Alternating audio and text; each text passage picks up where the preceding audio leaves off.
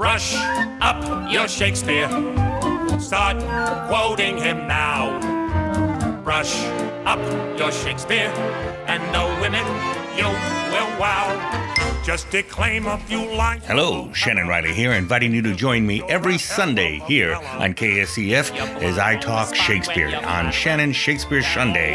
Every Sunday at 8 and 8, archived here at Kansas 785 Live, as well as on my own website, shannonjriley.com. Join me and let's talk a little bit about the bar on KSEF every Sunday, 8 to 8.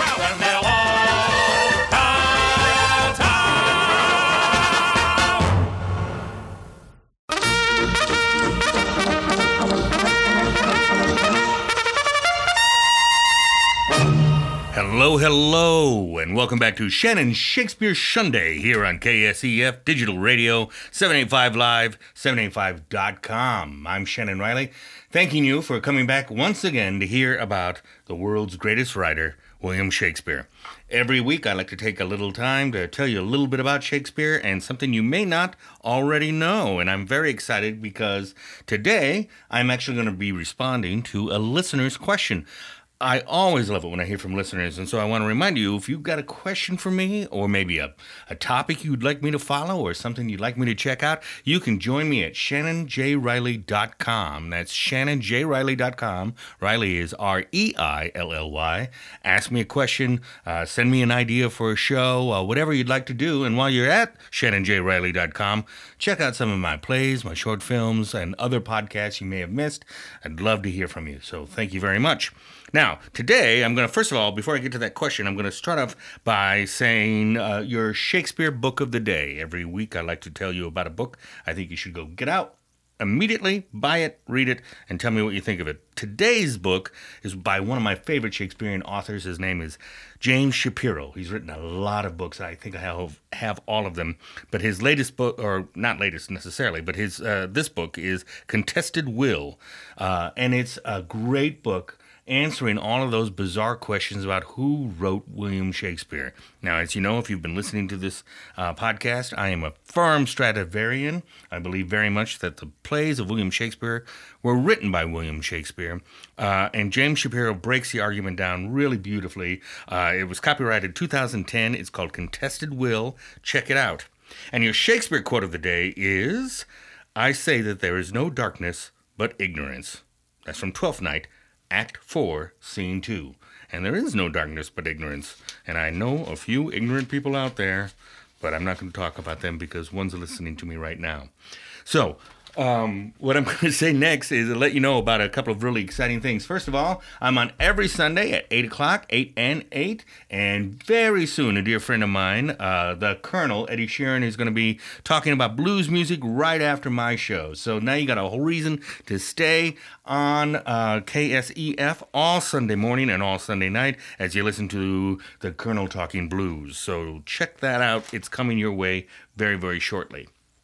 Now, I got your Shakespeare fun fact for the day. Every week I like to do a Shakespeare fun fact. And here's the thing that I want to tell you that a lot of people probably don't even realize.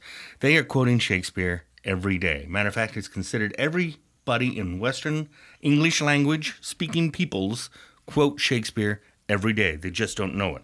That's because he came up with so many words, phrases, and languages, or phrases that have worked their way into our public nomenclature. For instance, if you've ever used the word fashionable, or assassination, sanctimonious, eyeball, advertisement, or lackluster, you just quoted Shakespeare. If you've ever used the phrases foregone conclusion, wild goose chase, green-eyed monster, one fell swoop, you just quoted Shakespeare. And there's many, many more. In fact, he even came up with names still being used today. They're all female names. It's Olivia, Miranda, Jessica, and Cordelia. Were all invented by Shakespeare and are now names used all the time. Of course, he also came up with Titania, and I've never run into a woman named Titania, but I think it's very fascinating that Shakespeare not only came up with words and phrases, but names. And that's your Shakespeare fun fact for the day. All right, so I'm going to go to my question. I got a great family that listens into me all the time, the Chase family here in Topeka. I want to thank them for continuing to listen. And they sent me a question a few weeks ago about what my favorite Shakespearean films were. And so I thought today's program was going to be about my favorite Shakespearean films. I was going to do the top 10 favorite Shakespeare films. However, then they sent me another question, and they said, which of the retelling of Shakespeare's life or work do you hate the most? From Something's Rotten, Complete Works of William Shakespeare Abridged, or The Lion King? What don't I like? Well, to tell you the truth, I love all of those three suggestions. Something's Rotten, absolutely delightful. If you get a chance to see it, go see it. It's fantastic. Complete Works of William Shakespeare Abridged. I actually directed that show a few years ago down at Civic. It was actually our first studio show. Terrific, wonderful show. And of course, I love The Lion King and anything Elton John, so that was a winner for me too. But I'm going to give you 5 movies that I really just did not like. And some of these could be a little contentious for some of you out there who are Shakespeare fans. Now, I know a lot of people love Kenneth Branagh. I've got a list of Kenneth Branagh stuff that is really, really super to me, and others that I did not like much at all. So I got to say my 5th least favorite Shakespeare book or movie is the 1996 Hamlet starring Kenneth Branagh. I just didn't like it at all. I thought he was too showy. He was too much into himself and less into the bard. And so I think he really missed the mark on that. And it's funny, when I was doing the research for this story, how many times I saw his Branagh's 1996 Hamlet being at the list of great Shakespeare movies. And to me, I just did not appreciate it at all. And when I get to my favorites, you're going to find out why, because there's a Hamlet on there that is a must-see for anybody who's a true Shakespearean fan. So I didn't like that Hamlet. And while I'm talking about Hamlet, my 4th most disliked movie was the Hamlet 1990 starring Mel Gibson. You could not find somebody more unappealing for that role to me than Mel Gibson. He was way too old. He was too stocky. He wasn't this brooding Dane. He was a sexy movie star, and he played it that way. And I really disliked that Glenn Close was his mother. It just didn't play out to me. But more than anything else, the words are awkward in his mouth. He just does not make Shakespeare's language come to life, and that's what we go to see the movies for. So I'm sorry, Mel. Did not appreciate the 1990 Hamlet either. By the way, it's not that I hate Hamlet. I love Hamlet. I'm going to talk about it in just a few minutes on the other side of our break. But the next one I want to talk about is the 1996 Romeo and Juliet starring Claire Danes and Leonardo DiCaprio, who's directed by Baz Luhrmann. Again, this is a movie that shows up on everybody's favorite list that I saw as I was doing my research. It just missed the boat entirely to me. Not only did I feel like both of those leads did not feel comfortable in their skin as they were doing these performances, but if you're going to do a modern retelling of one of Shakespeare's plays, then you got to change some of the language. And I know that sounds a little awkward, but when you hold up a gun and say, "Here is my sword," it takes me out of the movie immediately. I suddenly go, that's not a sword, that's a gun. It just doesn't play. Modern retellings of Shakespeare work beautifully and have worked beautifully for a lot of different people, but this particular Claire Danes and Leonardo DiCaprio with Baz Luhrmann director seat, 1996 Romeo and Juliet, missed the boat by a long shot. And then this one kills me. My second least favorite Shakespeare movie was one that I could not wait for it to come out. As a matter of fact, I ordered the DVD immediately when I found out about it, and I just couldn't wait to see it. And when I got the DVD and popped it in and watched it, the further I got into it, the more disenchanted I was with the entire thing. And that is the Julie Taymor 2010 The Tempest, starring Helen Mirren in the title role of Prospero. Now, Prospero, The Tempest was one of Shakespeare's very last plays. It was probably his last solo play before he selected John Fletcher to take his place in the company as the main writer for the company. But it was his swan song. It was Shakespeare's way of saying goodbye to the theater world, and he was going back to Stratford. And who was waiting for him in Stratford? His wife that he hadn't seen really for many, many years. He would go back maybe once or twice a year at best during the 20 years he was in London. He also had 2 daughters who were there. two daughters who did not know him, two daughters who grew up without him, two daughters who didn't understand him, possibly, and an unmarried sister. All of his male kinfolk were dead. He had buried all of his brothers, he had buried his son, and he had buried his father. Plus, he was going back to Stratford-on-Avon, where playing and plays being produced in public was now illegal because the Puritans had taken over. So he was going back into a world where he probably wasn't all that respected for what he had made his money on. He was wealthy, he owned a huge house, but he was going back to a community that didn't really appreciate who he was. So, why do I bring all that up? Because The Tempest is filled with a man saying, I'm going home and I'm going to go take care of my daughter, but I don't know how to raise a child, how to take care for a daughter. This does not play as well when you change the sex of Prospero. I'm not trying to say women can't play. I'm involved in a Shakespeare company called Ladies Shakes, where it's all women, 100% women in every role. That's not it. But she did not bring to life Prospero in a proper way, and I just was lost in that entire production, very disappointed with it. So The Tempest with Julie Taymor, 2010, was my second least favorite. But now, my least favorite, and I think I'm very safe in saying this, was an animated production that came out a few years ago called Romeo and Juliet. This is so bad, ladies and gentlemen. This is crap on a toast. You don't want to watch this. And I feel bad saying it because it's got, first of all, I love Elton John. He's got music in it. He was a part of that production, and it is really, really terrible. Music's good. I like the music. Story is really bad. I've read several articles that said, well, it was a way to introduce children to the classical arts. Doing it crappily is not a great way to introduce anybody to anything. And it was a poorly written script, poorly written scenario based off of Romeo and Juliet, and the animation was just dreadful. So Romeo and Juliet was my, by far, least favorite anything Shakespeare ever done. So Chase family, there's the answer to your question in 5 points. It's funny, the Chase family said to me, show your work, which I don't know how to do that on radio, so I'm holding up my notes to the microphone and saying my least favorite Shakespeare production was Romeo and Juliet. They had a sequel to that, by the way, that came out a couple of years later. And my kids watched Romeo and Juliet with me, and they hated it as much as I did. So they just had to see the sequel to see if it was as bad. And it was Sherlock Gnome, I think, or something like that. So we watched that, and it was even worse. So I guess it could get worse. But there's a lot of great Shakespeare to talk about, and a lot of great Shakespeare films, which I'm going to be talking about after our break. And when I get to those Shakespeare films, I'm going to remind you, first of all, there are over 10,000 Shakespeare films out there. I have not seen them all. And your favorite may not be on this list simply because I may not have seen it. But I'm going to talk about some of my favorites that I've seen and recently seen after the break, and encourage you to go out and get them. Or go to your library, check it out, and see if you can see it.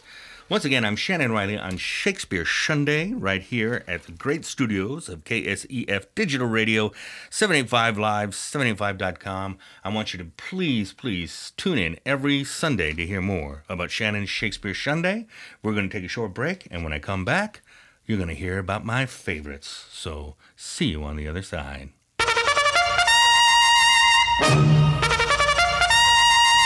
Hello, and welcome once again to Shannon's Shakespeare Sunday right here on KSEF Digital Radio, 785 Live, 785.com. It's Shannon Riley coming to you today, talking to you about Shakespeare, as I do every Sunday, trying to keep everything clear and for the bard as we go forward. Thank you all for tuning in. I wanted to remind you, if you got any questions, thoughts, comments, please send them my way through shannonjriley.com. Riley is Reilly. And you can send me suggestions for possible upcoming shows, questions you might have, or how wonderful you think my speaking voice is. I'd love to hear all of those things. So contact me through shannonjriley.com. All right, today's theme was the film of William Shakespeare. And I promised that I was going to do my top 10 favorite Shakespeare films. And I want to reiterate, I'm not a Shakespearean scholar. I don't pretend to be a Shakespearean scholar. I am a Shakespearean fanatic. I am odd in that way. I will go out of my way to read everything about him, learn everything that I can about him, and one day I dream to hold all of his films in my tiny little hands. However, I don't have them all. I have quite a few, and I'm going to talk about some of my favorites, but if you don't hear your favorite here, maybe I just don't know about it. So go to ShannonJRiley.com and tell me about it. I'd love to check it out. Now, I'm going to cheat a little bit as I go through this top 10 list by sneaking a whole bunch of extra films in there because I'm Irish and we try to get the most out of everything. I'm going to start with it's my top 10 list. I'm going to work from 10 to 1, and at 10, I got to start with the film versions that got me hooked on Shakespeare as a kid. When I was a kid, I got in trouble with my mother by saying, I'm bored. My mother was the kind of person where you never say you're bored to. So she said, all right, and she dragged me. We had a room in our house we called the library. It was filled with books. My mother was a huge book fan. And she dragged me in, and she sat me down on the couch in that room, picked the biggest book off the shelf, not even looking at it, dropped it in my lap, and said, if you're bored, read. And she left. Well, what she dropped in my lap was the complete works of William Shakespeare. Now, I was doing theater since I was a young boy. I had no idea my mother had plays in the house. And when I opened up and saw it was plays, I immediately dived in. She came back about 10 minutes later expecting me to be asleep or complaining or what, but I was dead into the reading of the plays because I had never seen anything like it before. My mother said to me at that time, you like that? And I said, yeah, very much. This is fantastic. And she said, well, you know, the BBC is filming each one of Shakespeare's plays, and they put them on Sunday night on the PBS station we reached in northern Iowa. And I said, do we get it? And I said, yeah, we get it. So that Sunday, we sat down together and watched my first Shakespearean play on television. It was the BBC's critically acclaimed group of films that they did trying to film all of Shakespeare's plays. The first one I saw was Julius Caesar. And I'll never forget the line that caught me when they found Brutus's body lying on the ground. One of the actors turned to the other actor and said, he lies like not that of the living. And I thought, what a cool way to say, look, a dead guy. He lies like not that of the living. It was beautiful. And after that, I was hooked. Every Sunday night, I was in that little den watching on a little black and white portable television where I had to sit 3 inches away from the screen to practically see it. And I watched Shakespeare plays every Sunday night after that. The whole series is available. Well, not the whole series. There's 37 plays attributed to Shakespeare. I think only 20 of them were released in a box set. But they were started in 1978 and they finished in 1985. They had 7 seasons of Shakespeare plays, and some are better than others, but they're a fantastic way to introduce yourself to the art of William Shakespeare. And as I've said many times before, don't read Shakespeare if you're new at Shakespeare, or if you have a friend who you want to get turned on to Shakespeare. Don't read it. Listen to it. See it. Because when you hear it done by people who know how to do it and know how to say it, it is a sublime moment of art. So don't read it, see it. And you're going to appreciate it so much more. And start with this. I think there's 20 of them that have been released. I have the entire box set at home. 20 of BBC's critically acclaimed The Works of William Shakespeare. And it's got some amazing talent in it. John Cleese is in it. He's in Taming of the Shrew. You have John Gielgud. Some amazing actors. So check out that series. It's really terrific. And so that's number 10. So as long as I'm talking about series of things, the next one is also a box set that came out just a few years ago, and it's called The Hollow Crown. The Hollow Crown is fantastic because it starts with Richard II, then it goes to Henry IV, Part 1 and 2, then Henry V, and then Henry VI, Part 1, 2, and 3, and ends with Richard III. The entire huge arc of the War of the Roses and all of those beautiful plays all connected together. When you see them back to back, back related to each other, you are amazed at not only the history that it teaches you, but the immense power of character.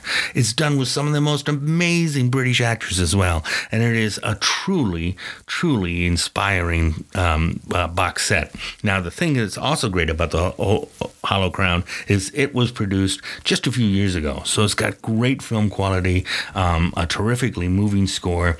You're going to be transfixed. So it's a lot of movies, all in one, that I've squeezed into number 9 there, but you've got to see each one of them. So block out a weekend. It's a pandemic. None of us are going anywhere, and get the Hollow Crown. It is truly remarkable. Number 8 I want to talk about is a relatively new film. It came out in 2012, and it's A Much Ado About Nothing. But what's neat about this was it was directed by Joss Whedon, and it's black and white, and they filmed it in one weekend at Josh's house. It's like he got all of his friends together and said, we're going to film a Shakespeare comedy in my house this weekend. Show up early. It's really excellent. And I believe they filmed it all on the iPhone, too. It's got a great cast of characters, really brilliant costuming. It's contemporary. It's people are wearing suits and evening gowns. They had to, because it's all done in his house in Southern California. And it is really excellent. So check it out. It came out in 2012. It's Much Ado About Nothing by Joss Whedon. He's the director, and his wife plays Beatrice. I am blanking on her name right now. I should have written it down. But it is truly a remarkable new film. The other one I'm going to tell you about now for number 7 goes back a few years. It goes back to 1991, and it is weird, but I'm mesmerized by it. It was a movie called Prospero's Books, and Peter Greenaway, I believe, was the director. Stars Sir John Gielgud.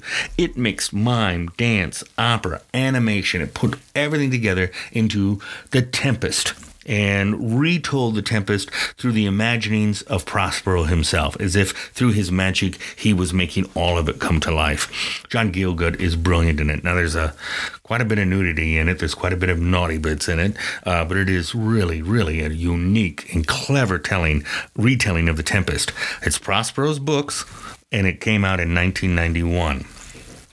Now, I'm going to leave his works for a minute and talk more about his life, because I picked a little bit on Kenneth Branagh in the last section, but he did a movie just recent, came out in 2018, called All Is True, where Kenneth Branagh covered the life of William Shakespeare when he left London and returned to Stratford-on-Avon. It's excellent. It's so good. And I'm not a huge Kenneth Branagh fan. I like him. I'm not a huge fan, but I am a huge fan of his work on this movie. Now, there's a lot of imagination in it, because we really don't know. He covers the death of his son, Hamnet. It surely affected Shakespeare. You can see it in his writing, but we don't know what killed Hamnet. And Kenneth Branagh's All Is True answered that question. They had to come up with something, and they came up with a very clever reason of why Hamnet died. So it's conjecture. There's a lot of imagination that was put into it to try and tell the life of William Shakespeare. But just the time that Shakespeare went from being the toast of London to just a gentleman living in Stratford-on-Avon, the come down that he had, the feeling that he had of trying to reconnect with his family, all captured beautifully and brilliantly. It's also written by a guy by the name of Ben Elton, who's a great writer, English writer. He wrote a series of comedies, a comedy television show based on Shakespeare called Upstart Crow. Very funny.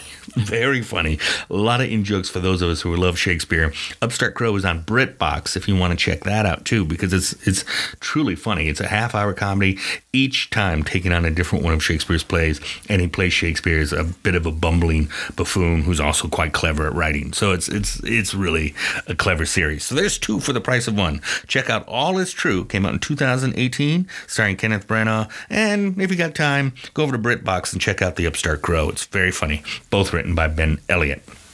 All right, so for number 5, I'm going to go to 2 movies again. One is Hamlet by Olivier. It came out in 1948.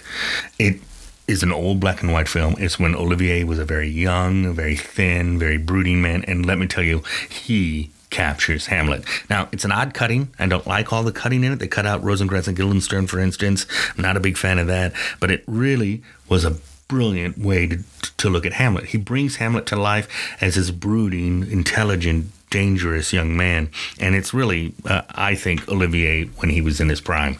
It came out in 1948, and a couple of weeks ago, I was talking about the Olivier's Henry IV that came out in 1944, where you get to see how Shakespeare was performed in Shakespeare's time in the first 10 minutes of the movie. That's also worth it. It was on my top 3 a couple of weeks ago, but I'm moving it back down to share number 5 with Hamlet because I want to talk about another film I forgot about. But Olivier's Hamlet, 1948, or his Henry IV, 1944, both of them really wonderful movies. Then I'm going to leave his works away again and talk about a movie that talked about his life, and it again is totally made up. This could not have happened. It would have been impossible to happen, and yet I love this film. It's Shakespeare in Love. It came out in 1991. Joseph Fiennes plays Shakespeare. Geoffrey Rush is in it. Gwyneth Paltrow's in it. I'm not a huge fan of Gwyneth Paltrow, I gotta say, but I loved this film. I think it's really well done. It's very well imagined. You can see Shakespeare struggling to try and write Romeo and Juliet. He falls in love with Gwyneth Paltrow, who's pretending to be a boy, shows she can perform in the plays. Judi Dench plays Queen Elizabeth. Colin Firth is in the movie. It's really excellent. So if you haven't seen it, I won an Academy Award, so I'm sure a lot of you have. But Shakespeare in Love, 1999, is number 4 for me, and a great slice of what Shakespeare's life may have been like when he was living in London. And certainly, when you look at the scenes that they do in the Globe Theatre, it's brilliant. You feel like you've gone back in time and you are standing there as a groundling watching one of his plays take form. Absolutely exciting. So check it out. It's Shakespeare in Love. Now, number 3, I talked about a couple of weeks ago. And it's slightly controversial as well. It's Roman Polanski's Macbeth that came out in 1971. Some people thought it was way too violent. It was certainly very sexual. It had a lot of nudity in it. But it is incredibly well done. The witches are fantastic. It's a mesmerizing production. And I gotta say, Macbeth is one of the best plays Shakespeare ever wrote. It is filled with all those wonderful, nasty witches and magic and prophecy and a story that turns in on itself and has a beautiful conclusion. So you just got to experience Macbeth, and you got to experience Macbeth live. And if you can't experience it live, get the Roman Polanski film. Check it out. It really is an excellent film. And I go back to it all the time as being the quintessential Macbeth. And as long as I'm talking about quintessential, my number 2 goes to Franco Zeffirelli's Romeo and Juliet in 1968. Absolutely stunning. Beautiful music, well acted. A very young Peter York in it. It's got a guy by the name of Leonard Whiting who plays Romeo and Olivia Hussey who plays Juliet. They are the right age. Very seldom do I see Romeo and Juliet played by teenagers, but it's got to be teenagers, man. It's got to be, because it's all about teenage love, and it is so well done. It's the 1968 Franco Zeffirelli Romeo and Juliet. And then I'm going to end by going back to where I started. I said that the BBC versions of all of these plays are available. Well, my favorite one in that group is my number 1 Shakespeare movie of all time. I can't believe I didn't mention it a couple of weeks ago. It's the BBC Hamlet starring Derek Jacobi. It was done in 1980. Nobody that I've seen do Hamlet, and I've got like dozens of Hamlets that I've watched, has approached it with the finesse and the brilliance of Derek Jacobi. He really brings that play to life, and it's uncut, so it's 4 hours of your life you got to devote yourself to, but you get to see the whole play done right before your eyes. So that's my top 10 list. I'm about out of time here today. I want to thank you all for tuning in to Shannon Shakespeare Sunday. I want to remind you about next week. I'm going to be back, and next week's topic is going to be about Shakespeare's theaters. Where were they? What were they? And how did they come to be? I want to thank you for listening in to Shannon Shakespeare Sunday. Come back every Sunday. Visit me at shannonjriley.com and let me know what you think. And as always, please stay barred to the bone.